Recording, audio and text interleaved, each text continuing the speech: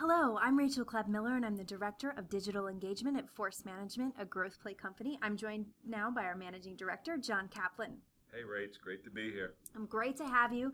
Today we're going to take a deep dive on a key part of the Command of the Message curriculum, required capabilities. Identifying them early and validating them throughout your sales process can be a critical component to your success. Yeah, I think I love this topic because I think required capabilities are absolutely the key to your success. When thinking about a fantastic customer conversation. So let's start with a definition really quick. So the required capabilities are a customer has a current state of problems or challenges. Your job is to understand what that current state is, and then take them to a future state that is more favorable for them. And what's in between is what is required to get them between a current state and a future state. And so what we want to encourage sellers to really think about is to really, really think about how to create that bridge between a current state and a future state, and make sure that that bridge highly, highly represents your differentiation in the customer's mind and the customer's language. We're going to talk about required capabilities in a number of ways today. Let's start with the challenge of the digital buyer and how that affects required capabilities in those sales conversations. We know that digital content is having more of an impact on the sales process. Buyers are educating themselves through the online content that they're consuming. When they call a salesperson, they believe they know what they want. They're likely ready to talk price. So as a salesperson, what am I supposed to do? How do I handle that? Yeah, I think that this topic is so critical right now because this is the reality. We have connected buyers. We have educated buyers. Think about what you're buying today. Think about how you're buying things today. You're going out and you're becoming an educated consumer. So we understand what that world looks like.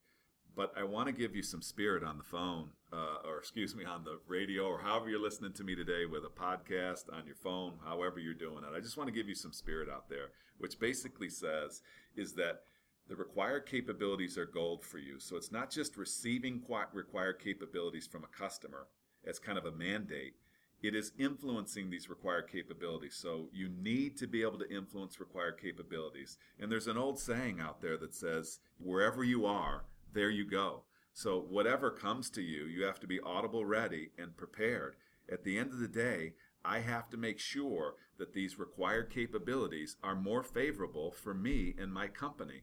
If they are not, when they come to me, it is my job through discovery and trap setting questions and trapping the competition to rearrange this criteria, to rearrange these required capabilities until I get them into a form where they are more favorable for me. And I'm going to explain how to do that as we continue to talk. And that's tease up what the next thing I wanted to talk about is that with required capabilities, you have to make sure that you continue to validate them throughout the sales process. Yeah, I like how you said that. You have to continue to make sure you validate them. Why? Because with an educated consumer, an educated buyer, these required capabilities could change, and we need to understand why they're changed. Are they changing because somebody's seeing something digitally, somebody's being influenced from somebody? Are they being influenced by competitors? So regardless of why they're changing, that should light up your skill sets or in your mind's eye that says, I need to validate these required capabilities. We always repeat our required capabilities for a number of reasons. To number one, let the customer know that we continue to hear them and that we're listening to them and that we understand their business, which is critical. Another reason why is when required capabilities change, something made them change. And that should just set off a really, really intellectually curious mechanism inside of your head. So ask discovery questions. When they change, ask why they changed and who changed them and what was the purpose of the change. And really, really dig in with discovery.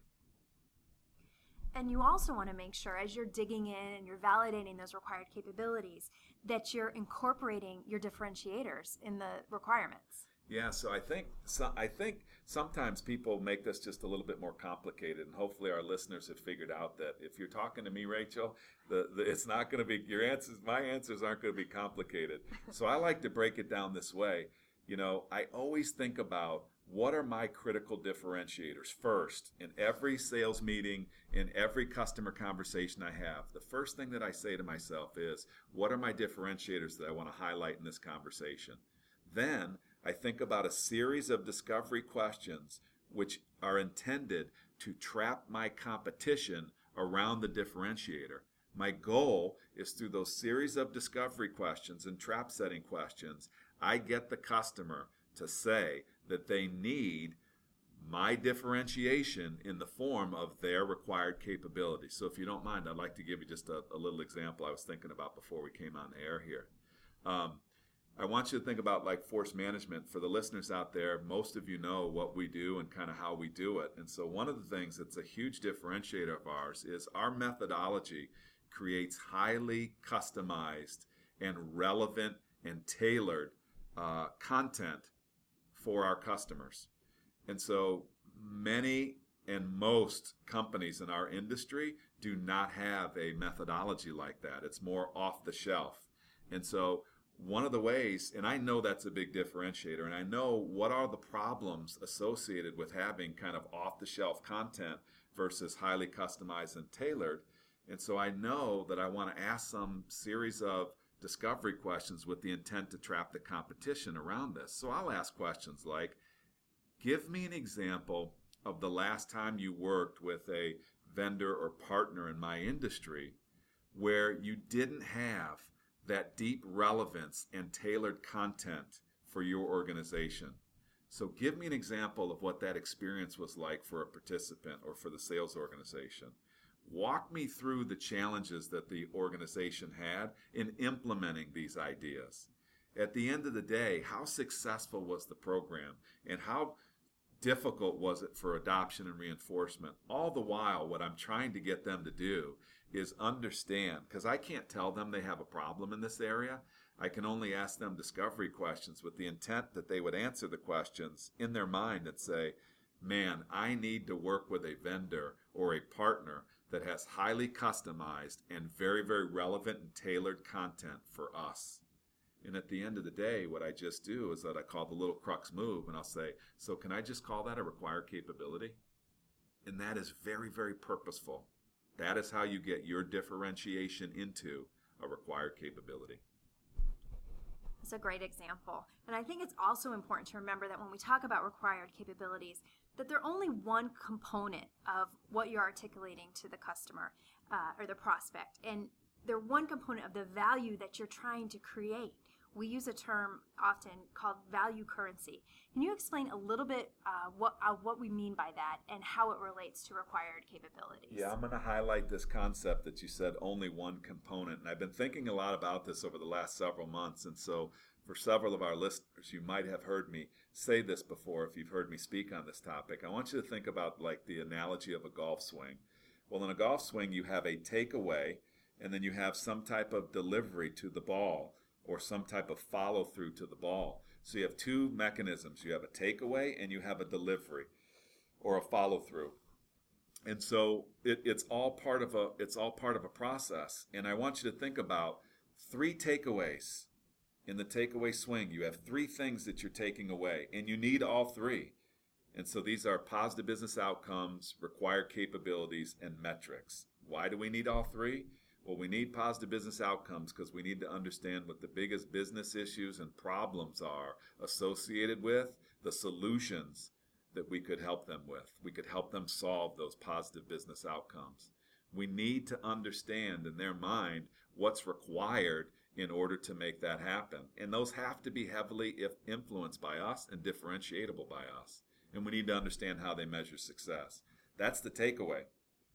And the delivery or the follow-through is how we do that, how we do it differently or better, and where we've done it before. And so your point, Rachel, if just the required capabilities are just one part of the takeaway, because if I only had required capabilities and I didn't have positive business outcomes or metrics, I would be less effective in that customer conversation. And your last point around value currency is, I like to think about these just breaking it down very, very simple. The currency means this is a common language and a common currency of value that I'm going to have between me and my customer these 3 simple takeaways and these 3 simple deliveries. That's great. Is that what you would say is the bottom line when it comes to required capabilities? Yeah, I think, let me just sum it up. I think the bottom line is required capabilities are the gold for salespeople. It's not just about knowing what these required capabilities are, but we need to be, now more than ever, be prepared to influence required capabilities so that they're more favorable for us. Do that by beginning with differentiation, thinking about the differentiation that you want to get in place in the conversation. Ask trap setting and discovery questions, which will highlight those differentiators, and then gain agreement that those become heavily influenced in the required capabilities, and you'll win every time. Great way to end it. Thank you, John. Thank you for your time. Everyone out there, thank you for listening. If you enjoyed this podcast, be sure to subscribe to it on iTunes.